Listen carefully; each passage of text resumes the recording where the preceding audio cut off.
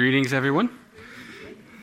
Like the pastor said, my name is Michael Dinger. I serve as one of the pastors at Cornerstone Baptist in Central Florida, and I am very grateful.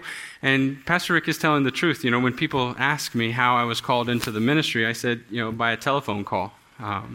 Pastor Rick called me one day and asked if I would like to serve as a pastor at Cornerstone.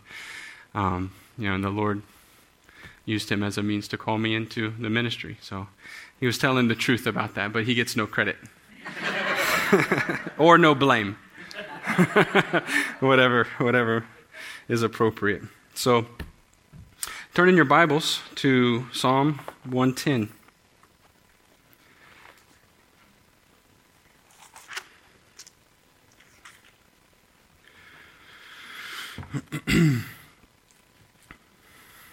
And let us read. We'll read the entire psalm. Psalm 110, verse 1, a psalm of David. The Lord says to my Lord, sit at my right hand until I make your enemies your footstool. The Lord sends forth from Zion your mighty scepter. Rule in the midst of your enemies. Your people will offer themselves freely on the day of your power in holy garments. From the womb of the morning, the dew of your youth will be yours. The Lord has sworn and will not change his mind. You are a priest forever after the order of Melchizedek. The Lord is at your right hand. He will shatter kings on the day of his wrath. He will execute judgment among the nations, filling them with corpses. He will shatter chiefs over the wide earth, and he will drink from the brook by the way. Therefore, he will lift up his head. Amen. That is the word of God. Let's pray now and ask for the Lord's blessing during this time. Gracious Father, thank you, Lord. Thank you for Christ Jesus, our Lord. Thank you for sending a Savior into the world for sinners. We thank you for your word. We thank you for this day that you have given to us and how you have blessed us and drawn near to us by the preaching of your word and in our fellowship and in our times of prayer and worship by song. Lord, we thank you. I'm very grateful for how you have dealt with my soul today. I pray, Lord, now that you would please help me. Help me to proclaim the excellencies of him who called us out of darkness and into his marvelous light. Help me to speak your word accurately. Help me to proclaim it faithfully. I pray for the people as well. I pray that you would help them to set their mind upon Christ who is seated in the heavens at your right hand, that they would set all their hope in him, and that they would delight in his great salvation. In Christ's name, amen. Amen. Psalm 110. Matthew Henry said of this psalm, it is pure gospel. It is only and wholly concerning Christ the Messiah, promised to the fathers and expected by them. Martin Luther designated this psalm as the crown and pearl of messianic psalms, and that it is worthy to be overlaid with precious jewels. This psalm is a deposit, an inestimable deposit into the vault of revelation concerning Christ. What we have before us is a window through which we may behold the majesty of our Redeemer. The central theme of the psalm is Messiah, who is Christ, the anointed, eternal Son of God, begotten of the Father, the elect Redeemer, the one appointed by the Father to be the only Savior for sinners, the one who is both God and man, two distinct persons, two distinct natures in one person forever. God, eternal God, who was born of the virgin woman, both the Son of God and the Son of David. It is of He who has no beginning or no end, who was in the beginning with God and who was God. the one who made the heavens and the earth and then stepped down from heaven into the earth he created, partaking of human flesh, the one full of grace and truth. And having descended from heaven into the world, he lived and he died and he rose from the grave on the third day. Being loosed from the pains of death, he ascended back into the heavens in victory, in power, and in glory, where he now sits at the right hand of God as the exalted prophet, priest, and king over his people. This evening, I thought I was preaching in the morning, so, it wasn't in my notes, but that was ingrained. This evening, may we all learn of him. May we all learn of him, that we may bow down and pay homage to this king, and that we might truly profit from the word of the prophet, and that we might go to this great high priest and trust in the sacrifice of himself. Because we are by nature rebellious, blind and guilty, may we behold him, that we might receive the forgiveness of sins and an inheritance among the holy ones, incorruptible, undefiled, and that does not fade away, through him. The subject of Christ's session, the title of this sermon is Christ is in session. Christ is in session. The subject of Christ's session is concerned with his current status as the exalted God-man and mediator, seated in the heavens as risen Lord, reigning, speaking, and serving at the right hand of God, from which he will return in flaming fire to judge the wicked and to deliver his people, the people given him by the Father before the ages began. I hope to cover this psalm in its entirety under 5 brief points.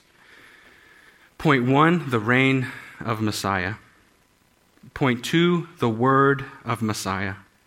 Point 3, the people of Messiah. Point 4, the service of Messiah. And point 5, the wrath of Messiah. The reign, the word, the people, the service, and the wrath of Messiah, who is Christ, God's anointed Redeemer. So first on your notes, the reign of Messiah. Christ is King. What a suitable name for a Reformed Baptist church. As we consider Christ as King, I want you to ask yourself the question, when you come through the doors of this chapel, do you think about that? That Christ is the King? And do you come through those doors with a heart attitude of one who acknowledges him as King? A heart that is humble and submissive to his rule. A heart that has been subdued by his grace. Every time you come to church or every time you think about this church, you should remember Christ is King. So verse 1, the Lord says to my Lord, sit at my right hand until I make your enemies your footstool. This is the first of several propositional statements made by the psalmist, whom we are told is David, the son of Jesse, the sweet psalmist, and the greatest king that the nation of Israel ever had. The statement that David makes is concerning the word of Yahweh. He says, the Lord says to my Lord. And in many of your Bibles, the Lord is in all capitals. Capital L, capital O, capital R, capital D. And it's a translation, something that the translators do to specify and show that this is Yahweh in Hebrew, or Jehovah in Hebrew. So the statement that David is making is concerning the word of Yahweh. It is the oracle of Yahweh. To Adonai, the Lord says to my Lord, my Adonai, my master. David's Lord and Master, the Messiah.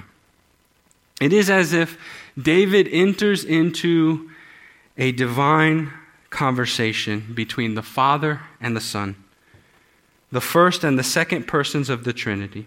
And what he hears is astounding. It's fascinating. It's something that we can just gloss right over because it is pregnant with meaning. And what does he hear? He, by the Spirit, declares, the eternal Father, Yahweh, says to Adonai, his eternal Son, sit at my right hand. Sit at my right hand. At the right hand of Yahweh. At the right hand of Yahweh is not to be understood merely as a particular physical location. At the right hand, as opposed to the left hand. No. This right hand, this is at the right hand in the sense of how the phrase was used in monarchical societies, right? This is the language from the days of kings and sovereign rulers, where the right hand is the right hand of power and dominion. The right hand was a picture or a display of the king's right to rule and govern. Right? Even if a king was left-handed by birth, he would hold his scepter in his right hand, his scepter or his rod. Right? It was considered the strong hand, the hand with which mighty deeds are done. It was the hand with which he defeated his enemies and provided for his subjects. It signified his right to rule, right? His authority, his honor, and his preeminence. So then, to be seated at the right hand of Yahweh, as has been given by way of oracle to David's son and David's Lord, signifies Christ's reign as king on the throne. He is the one who defeats the enemies of God, who protects and provides for God's people.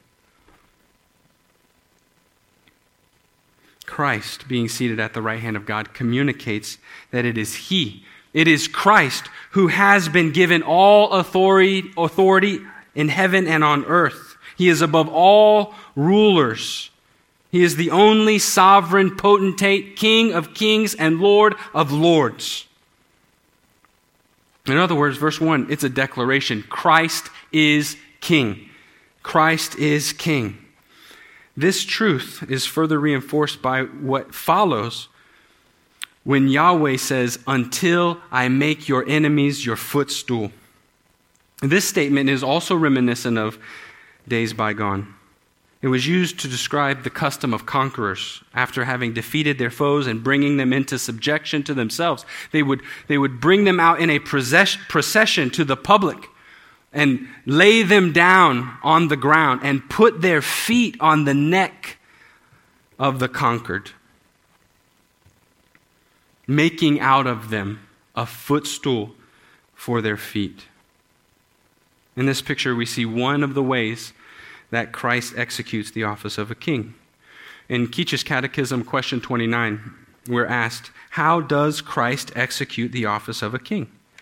To which we answer, Christ executes the office of a king in subduing us to himself, in his restraining and conquering all of his enemies. And a part of this answer I want us to consider briefly in particular is his conquering of all of his and our enemies. That's what he does as king. That's what good kings do for their people. The enemies of Christ and God's precious people could be summarized in this: the world, the flesh, the devil, and the wicked. The world, the flesh, the devil, and the wicked. And these, we are told in Scripture, Christ has overcome, he has condemned, he has destroyed, and will indeed judge in righteousness. John 16:33, Christ says, I have said these things to you that in me you may have peace. In the world you will have tribulation, but take heart, for I have overcome the world. In Romans 3, The Apostle Paul says, "For God has done what the law weakened by the flesh could not do by sending his own Son in the likeness of sinful flesh, and for sin.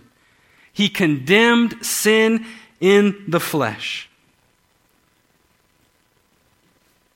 Also, Hebrews 2:14, "Since therefore the children share in flesh and blood, he himself also likewise partook of the same things, that through death he might destroy the one who has the power over death, that is, the devil."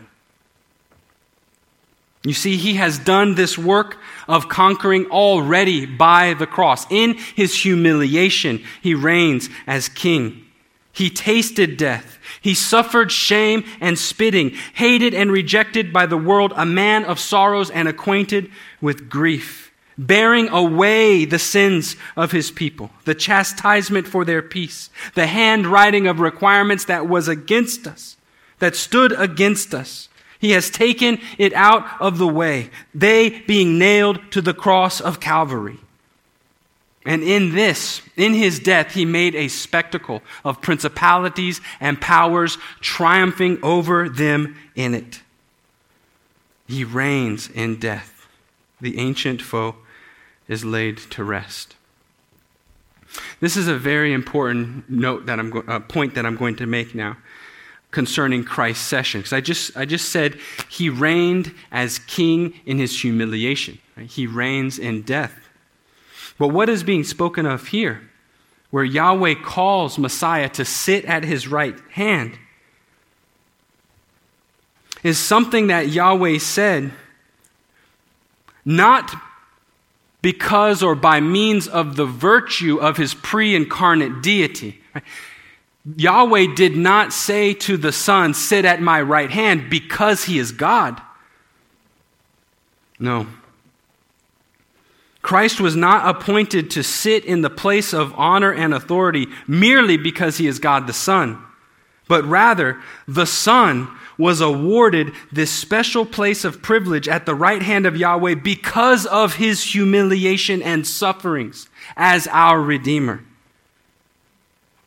The Son was given a job to do as our mediator.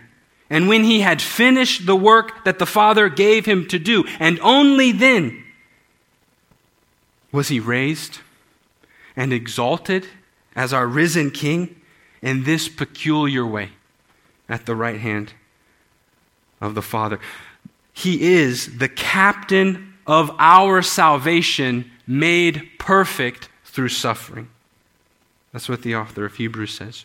Philippians 2:7-11 says, "Christ emptied himself by taking the form of a servant and being born in the likeness of men, and being found in human form, he humbled himself and became obedient to the point of death, even death on the cross.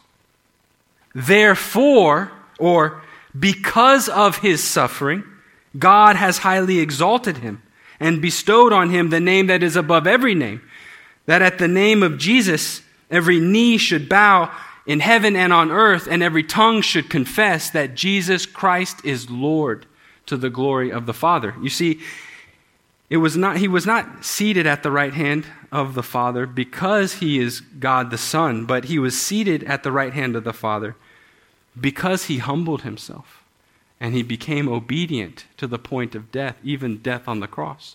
He was exalted because he finished the work that the Father gave him to do as our mediator. You see why Matthew Henry said the 110th Psalm is pure gospel. It's pure gospel, the gospel of God, which he promised beforehand through the prophets concerning his Son, who was descended from David according to the flesh, and was declared to be the Son of God in power according to the Spirit of holiness by the resurrection from the dead, Jesus Christ our Lord. It is of this Son which David speaks in Psalm 110. He speaks not of himself and not another, but of Christ, the Messiah, his Lord, crucified in weakness but raised in power. The Apostle Peter makes this plain. If you'd like to turn in your Bibles to Acts chapter 2. Acts chapter 2.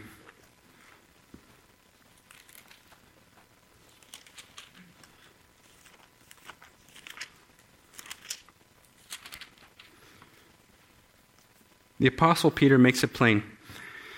This important connection between the humiliation of Christ, that is, that he came down in the incarnation, and further down into suffering, and even further down into death and the grave, only to come up in his resurrection, and further up in his ascension, back into heaven, in clouds of glory, and even further up into a state of exaltation and session, seated at the right hand, ruling and reigning over all. This Peter makes plain as he interprets and applies the 110th Psalm on the day of Pentecost. As he's preaching the gospel, he's explaining the gospel, and he's telling the people what they are experiencing on that fateful day, who were present, who were seeing the mighty works of God. He says in verse 29 of Acts chapter 2, "Brothers, I may say to you with confidence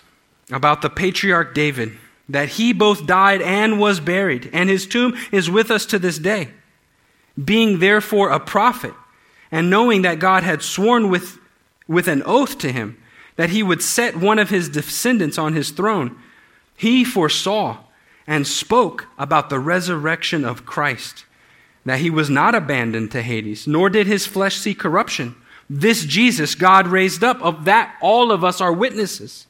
And being therefore exalted at the right hand of God, and having received from the Father the promise of the Holy Spirit, he has poured out this that you yourselves are seeing and hearing today. For David did not ascend into the heavens, but he himself says, 'The Lord said to my Lord, sit at my right hand until I make your enemies your footstool.' Therefore, let all the house of Israel know for certain that God has made him both Lord and Christ, this Jesus whom you crucified." So from these things, may we contemplate and consider and understand the reign of Messiah, that he is king, that God has made him both Lord and Christ. Let me ask you, have you bowed the knee to this king? Do you come to him and pay homage as you ought to, and as he so deserves? Or do you, like the Proverbs warns us, do you exalt yourself in the presence of the king? Do you live in rebellion against the king? What I'm asking in a very simple way is this: are you following Christ Jesus by faith? Have you repented, and are you repenting of your sin? Have you trusted and are you trusting in him for your salvation? I'm not asking if you've made a decision. I'm not asking if you try your hardest to do the best thing. I'm not asking if you come to church regularly. I'm asking you, are you born again? Do you live and serve this king by repentant faith? If you are not, you make yourself the enemy of this king, the King of glory, who is a man of war, mighty in battle. He is the one who is seated on the white horse, wearing a robe that is dipped in blood. He treads the winepress of the wrath of God Almighty. He is the one who judges and makes war. He is your adversary. I therefore entreat you, do not be a fool. Do not be a fool and go up against this king. Jesus said when calling people to count the cost of following Christ, what king is there who, having 10,000 men and going against a king with 50,000 men, doesn't sit down first and count the cost, whether they have enough to face that king? No, don't be a fool. It's the King of Kings and the Lord of Lords that you're dealing with. and you are no match. So as Psalm 2 says, kiss the Son, lest he be angry and you perish in the way. He extends an offer of peace to us now, even now.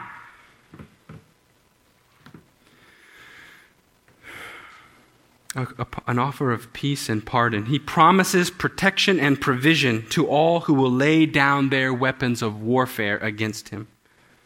That is to turn. What does that mean? Lay down your weapons of war. Turn. Turn from your sins. Do not hold on to your precious sins. Do not choose your way over his way. Do not choose yourself over him. But repent and believe in the gospel. As a king, he subdues his people to himself. He rules and defends those who were once his enemies. Think about it. I know you're tired. I know it's starting to set in. But you need to think, not because of me, but as the Spirit said through David, there are very precious things here for the people of God. Things that you need in the battle. Because each and every one of us still has a measure of rebellion in our heart. And we need to constantly be reminded that he is king. And he has subdued us to himself. And we are to give to him the homage. So now, even as the word of God is being preached, as the prophet sits at the right hand of the Father in heaven and sends his word forth, right? He makes his ministers a flame of fire. By the Spirit, he brings the word of God. Let us take heed. Let us take heed.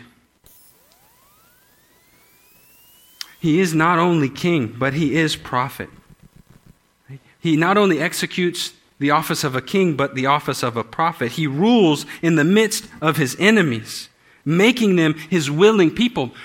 You might not, at first glance, see or recognize, but I believe, verse 2, there is an implication. I believe his prophetic ministry is implied in verse 2. The Lord says again, Yahweh says again now to the Messiah, David says, the Lord sends forth from Zion your mighty scepter, rule in the midst of your enemies. Rule in the midst of your enemies. Here, Christ's royal rod or scepter is said to be the rod of his power, by which he causes his enemies to come and bow down before him in willing subjection. And this mighty scepter is said to come forth out of Zion, which is Jerusalem. This mighty scepter we should understand to be, in the light of progress of Revelation, right? Like somebody say, oh, you see the prophetic ministry of Jesus Christ in verse 2? Aren't you reading into the text? Yes, in a lawful way. I'm reading New Testament revelation into the text, just like Peter was doing with Psalm 110. Right? He understood that it was Christ that was crucified. He is the King of Israel. He is the one who is ascended into heaven and is seated at the right hand, just as David said in Psalm 110. So in the progress of Revelation, one moment, I knocked my... in the progress of Revelation, right, we should understand the mighty scepter to be the gospel of the kingdom of God, right? The gospel of Christ's rule, which is by the working of the Spirit, the power of God unto salvation. The Lord sends forth from Zion your mighty scepter, rule in the midst of your enemies. This gospel was revealed in the fullness of time when Christ came saying, the time is fulfilled, the kingdom of God is at hand, repent and believe the gospel. I want you to make the connections. I pray the Spirit helps you to make the connections. The gospel is the gospel of the King. It's the gospel of Christ's rule. It was the will of the Father that this message be preached in the power of the Spirit first in Jerusalem.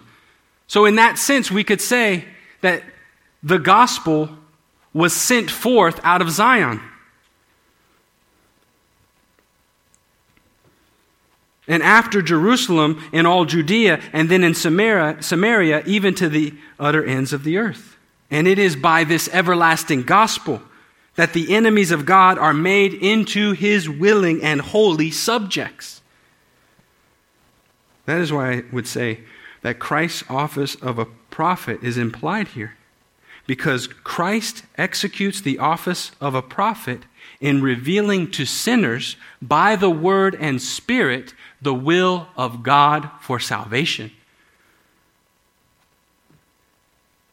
In the scriptures, it was said that the Messiah would serve as a prophet to the people.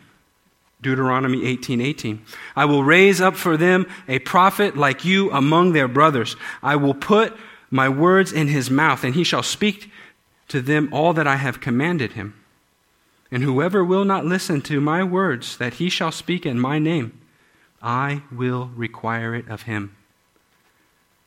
A prophet is one who serves as a spokesperson for God to the people. A prophet is called to listen to God and to speak to the people. In this way, Christ is referred to as the messenger of the covenant, or wonderful counselor.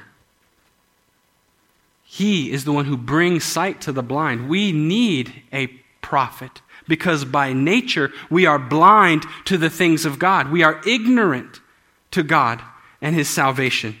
And we need a prophet to come and speak the truth to us. And he does. He brings sight to the blind, wisdom and understanding to the ignorant, and great light to those who sit in darkness. In his humiliation, that is, in the days of his suffering, he executed this office everywhere that he went. He went about all of the cities, teaching in their synagogues and preaching the gospel of the kingdom. As the Old Testament prophets, right, they were given immediate revelation from God concerning divine mysteries. They then proclaimed and exposited the word of God. They foretold the coming of future events. And they also had their message and ministry affirmed by miraculous wonders. Now, if you think of the Gospels, Jesus Christ was the prophet par excellence. Right? He also received wisdom and revelation from his Father. Right? John 5:20. For the Father loves the Son and shows him all things that he is doing. Christ said, I have not spoken on my own authority, but my Father who sent me has himself given me command regarding what I am to say and to speak. What the Father gave him by revelation, he did not hide. He did not hold back. He did not put his light under a basket. But as a prophet, his lamp was set in the middle of the house, that it might give light to all who are in darkness. To his disciples, he says, I no longer call you servants, because a servant does not know his master's business, but instead I have called you friends, for everything that I have learned from my Father, I have made known to you. He loved his own, and having loved them to the end, he manifested the name of the Lord to them. To those that the Father had gave him out of the world. As a prophet, he gave his people the word of truth, that they might have eternal life, which is to know God. You just think about the word. For those who are ignorant, what do they lack? They lack the knowledge of God. He came that they might know God and Christ whom he sent, that they might have eternal life. No one has ever seen God except for the one who came from God, the Christ. It is he who has explained him.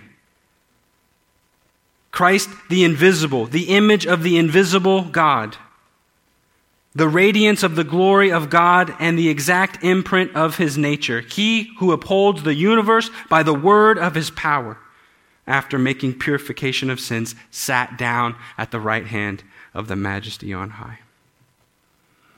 So that's Christ's prophetic ministry in his humiliation, in the days of his suffering. But He's not in his days of suffering anymore. He is exalted to the right hand, in session, seated, and he continues to execute the office of a prophet. How does he do that? He does that by sending the Holy Spirit and the word of the gospel with power to save.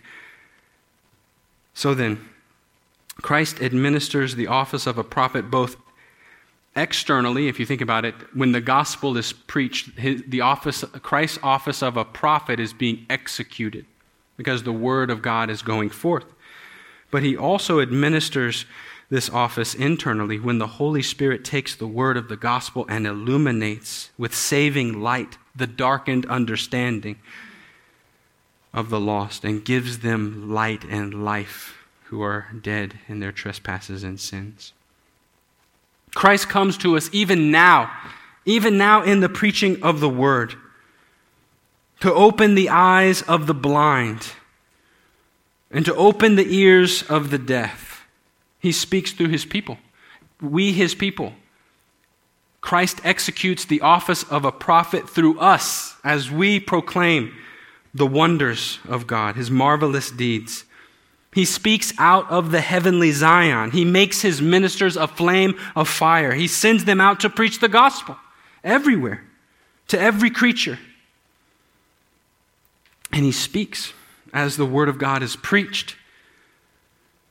Every Sunday here in this place, Christ is speaking to you. In Cornerstone, in Florida, every Sunday, Christ is speaking to us. He speaks in our Bible studies. He speaks when we open our Bible and we read. As a prophet, he sits in session at the right hand of the Father, speaking to us. He speaks also in our consciences when the Spirit of God brings to our remembrance the Word of God.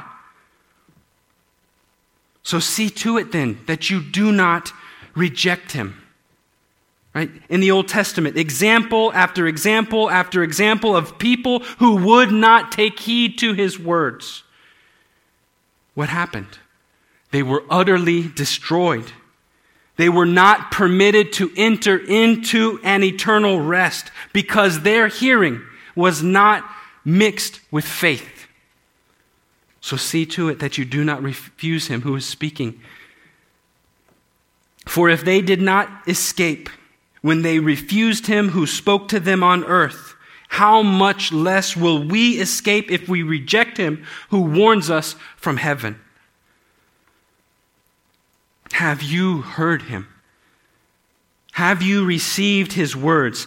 Have you believed the testimony which the Spirit has borne of Christ Jesus? Have you seen yourself as one who is blind and ignorant and in darkness, without understanding? Have you seen your need for this prophet? If you still do not follow Christ, if you have not turned from your sins to him, after all that he has said to you, after all of the times that through the word he has entreated you to come to him for forgiveness and mercy, and yet you choose other things over him, you choose yourself. You choose the world. You prefer your sin over him. Would he, after all of that, would he not be just to just cut you off and speak to you no more? To turn from you and to leave you to your eternal demise? He would be right to do that. Do not test him. Do not receive the grace of God in vain.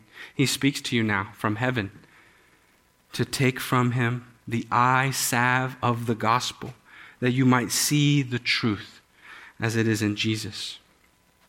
And for us who are true Christians, as we consider our great Redeemer and prophet, it should cause us to rejoice and to be glad, to be grateful. As the song says, amazing grace, how sweet the sound that saved a wretch like me.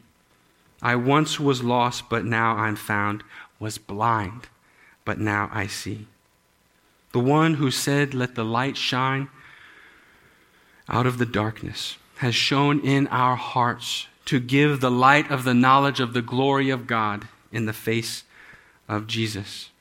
He opened our eyes. He turned us from darkness to light and from the power of Satan to God, that we might receive forgiveness of sins and a place amongst those who are sanctified by faith in him.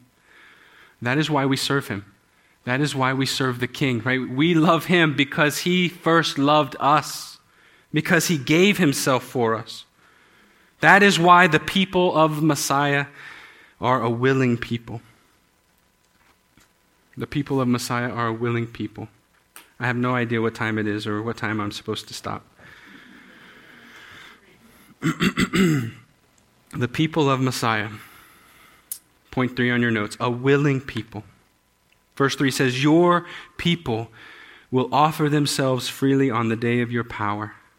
In holy garments from the womb of the morning, the dew of your youth will be yours.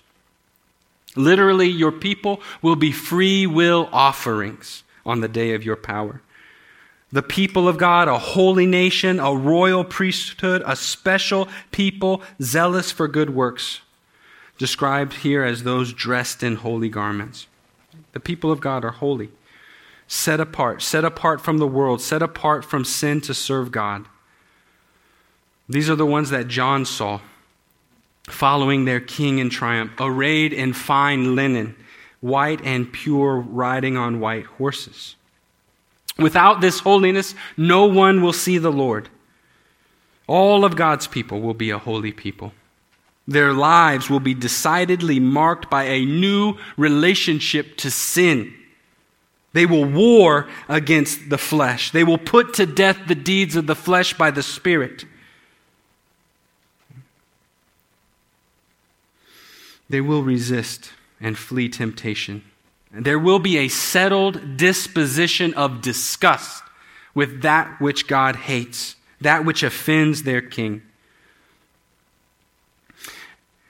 It's amazing. You think about him seated at the right hand of the Father as King, him sending forth his mighty scepter, the power of the gospel, right, to rule over his enemies. That is what makes rebels his willing people. That is what makes rebels his willing people. The enemies of God, right? The enemies of God, for those willing people, the enemies of God become their enemies on the day of his power. The things that God hates, they hate. The things that God loves, they love. That begins at the day of his power, the day of their salvation. And this is a very interesting phrase. From the womb of the morning, the dew of your youth will be yours.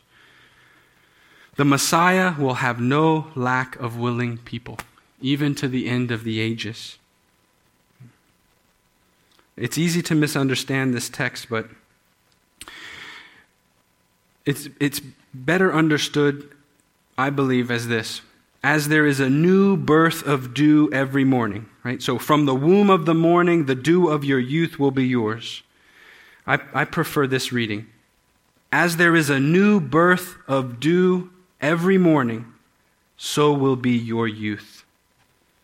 Not your youth as opposed to the Messiah's old age, like the Messiah's youth as opposed to the Messiah's old age. No, but the Messiah's youth in the sense of the Messiah's children. In other words, day by day unto the end of all things, the gospel reign of Christ shall prevail, in order that there will always be a fresh enlistment of recruits into the armed forces of the King, the Messiah. The Messiah will not fail to have a seed for himself. Right? The Lamb of God will receive the reward of his offerings. So when you wake up in the morning and you go outside and there's fresh dew on the grass, right? And the next morning you go out, there's fresh dew on the grass. And the next morning you go out and there's fresh dew on the grass. That's how the gospel is going to work in this fallen world until the end of the ages. The gospel is going to bear fruit, and God is going to save sinners until the end of days.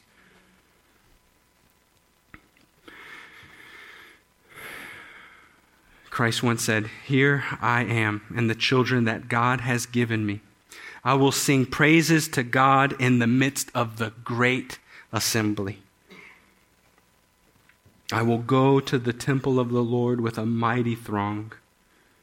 Right? He said, I will build my church, and the gates of hell will not prevail against it.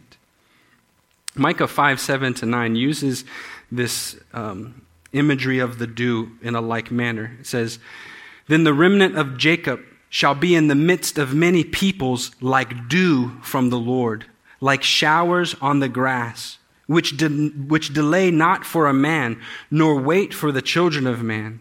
And the remnant of Jacob shall be among the nations in the midst of many peoples, like a lion among the beasts of the forests, and like a young lion among the flocks of the sheep, which when it goes through, it treads down, and it tears in pieces, and there is none to deliver. Your hand shall be lifted up over your adversaries, and all your enemies shall be cut off. And that's how Messiah rules now. He rules by his gospel. And we are enlisted in his army. And the Messiah will always have a people for himself. He will, because he has offered up himself as a sacrifice and a sweet-smelling aroma to God in order to purchase for his people an eternal redemption.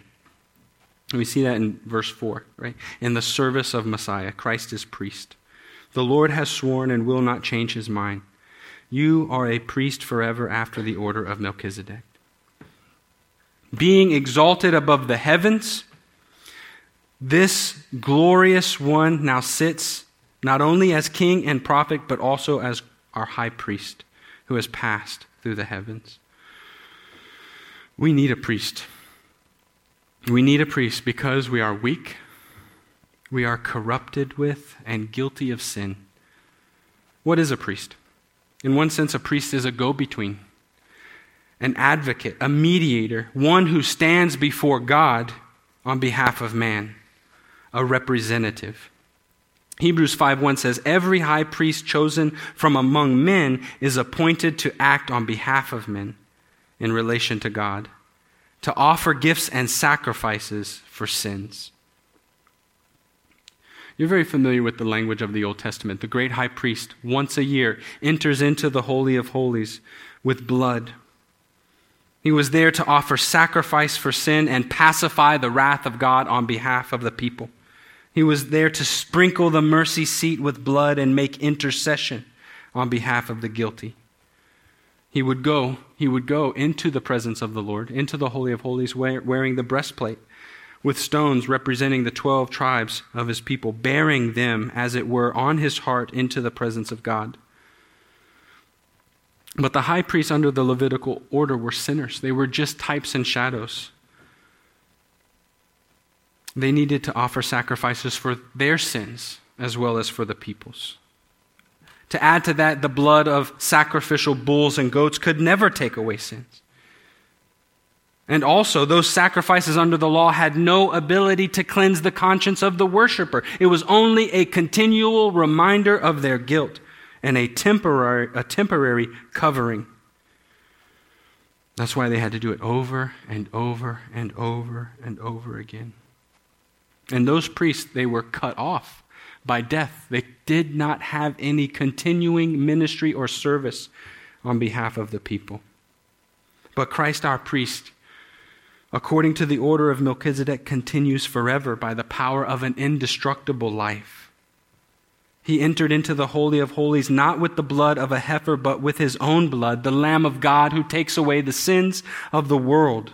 And he offered himself a sacrifice to satisfy divine wrath and reconcile us to God once and for all. Consequently, the author of Hebrews says in chapter 7, verse 25-26, consequently, he's able to save to the uttermost those who draw near to God through him, since he always lives to make intercession for them. And when he went into the heavens, ascended into the heavens and sat at the right hand of the Father as our priest, our names were written on his hands. Our names were graven on his heart. If it weren't for him, we would be barred from entering into the presence of God. If it were not for him, we would still be in our sins, guilty and liable to judgment. If it were not for this priest, we would still be at enmity with God, hostile and hateful towards him. But he, once and for all, at the end of the ages, came to put away sin by the sacrifice of himself. And when he did, when he had offered for all time a single sacrifice for sins, he sat down, waiting until his enemies would be made a footstool for his feet. If you think about that, right now he sits, right? So in his humiliation, he offers himself a sacrifice. He is the sacrifice. He is the sacrifice. In his exaltation, he enters into the real tabernacle, not made with hands, but into the heavens, into the very presence of God. And there, he is our representative. His presence before the throne is a continual plea on our behalf. It is a plea. He doesn't sit at the right hand of the Father begging and groveling. No. His very presence is an argument to the throne. He is an advocate. Right? 1 John 1, chapter 2. My little children, I'm writing these things to you that you may not sin. But if anyone does sin, we have an advocate with the Father, Jesus Christ the righteous. And he is the propitiation for our sins, and not for ours only, but also for the sins of the whole world. God's people, that is those who are willing, it's a shame that I would have to qualify that, right? God's people, those who are the willing and the holy, those who trust in the Lord Jesus Christ, they have a priest. That is why John says this in verse 9 of chapter 1. If we confess our sins, he's faithful and just. Notice he doesn't say God is faithful and merciful to forgive our sins, or God is faithful and gracious to forgive our sins, but he says specifically in connection with this advocate, God is faithful and just to forgive us our sins and to cleanse us from all unrighteousness. It's because when a true Christian sins, they have Christ, and Christ is like a defense lawyer before a judge. He has in his wounds an argument for the dismissal of all their guilt. And not only that, but in his wounds, he has a claim on every spiritual blessing in the heavenly places that he purchased for them by his blood. Therefore, it is rightfully theirs. The forgiveness of sins is rightfully theirs. Every spiritual blessing is rightfully the believers in Christ Jesus because they have this priest, this advocate.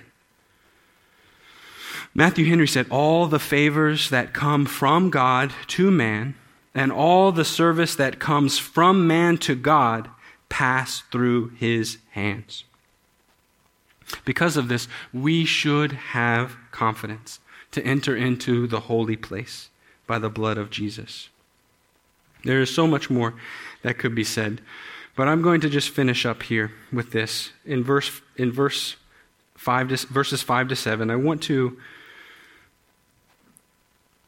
speak briefly about the wrath of Messiah. The wrath of Messiah. The day of wrath, the day of the wrath of the Lamb will come. It says in verses 5 to 7, the Lord is at your right hand. He will shatter kings on the day of his wrath. He will execute judgment among the nations, filling them with corpses. He will shatter chiefs, or really it's in the singular. It could be translated, he will shatter the head over the wide earth. And he will drink from the brook by the way. The day of the wrath of the Lamb will come, and the Lion of the tribe of Judah will devour. And that day is coming like a fiery furnace, burning like an oven. The Lord Jesus will return to judge the wicked. He will come to pour out wrath and retribution on all who do not know God in truth, and those who do not obey the gospel of Jesus Christ. And every eye will see him, and the peoples of the earth will mourn, and they will flee to the hills. But on that day, there will be no escape for the guilty. There will be no escape on that day. There will be no hope for the one without a prophet. There will be no refuge for the rebel apart from Christ the King. Now is the appointed time. Now is the day of salvation. It is the time to have mercy. If you will have mercy from God, you must have it now. You must have it today. You must have it in this life, because when that day is come, there is no mercy in judgment. We must come to him, who is prophet, priest, and king for his people, because he and he alone can save us, who by nature are rebellious, ignorant, and guilty. Let us turn to him, for he is able to save to the uttermost. And brothers and sisters, our Redeemer was not slack. Just think about this. Please hear me. I'm going to be finishing in just a moment. If you take very little from this message tonight, you must take this from this message tonight. Our Lord Jesus Christ was not slack in the accomplishment of our salvation. He is not slack in applying it to us as his chosen people. And he is coming, and he will not tarry. What manner of people ought we then to be, but in holiness and faith, always abounding in the work of the Lord, knowing that our time is short and our life is but a vapor? As I conclude, the last line in our text says this: he will drink from the brook by the way. Therefore, he will lift up his head, which I take to be an allusion to the fervor of a mighty warrior on mission and in hot pursuit of his enemies, though dying of thirst, refuses to take respite for a moment until his work is done. That's what the Messiah was like. He had his forehead set like flint, and he was set on the salvation of his people. He could not stop but go to Jerusalem for us. He went about working and doing good.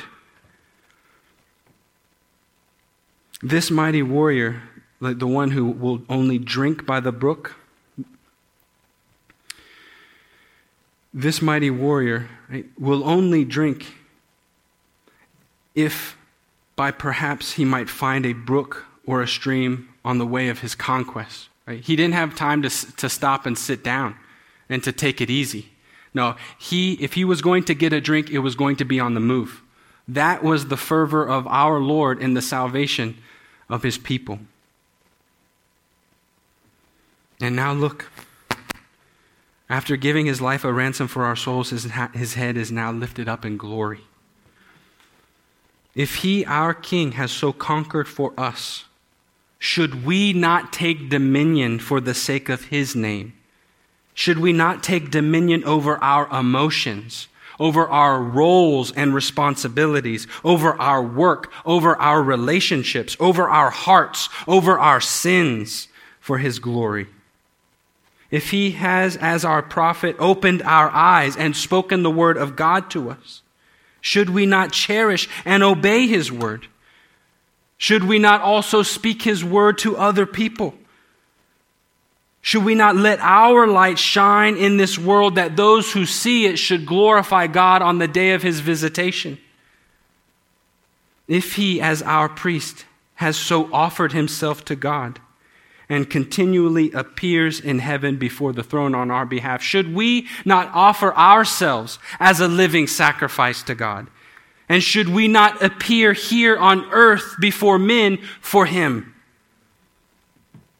In kingly language, and we'll close here, the Lord gives us our marching orders as our King. Matthew chapter 28, 18 and 19. He has spoken, "All authority in heaven and on earth has been given to me. Go.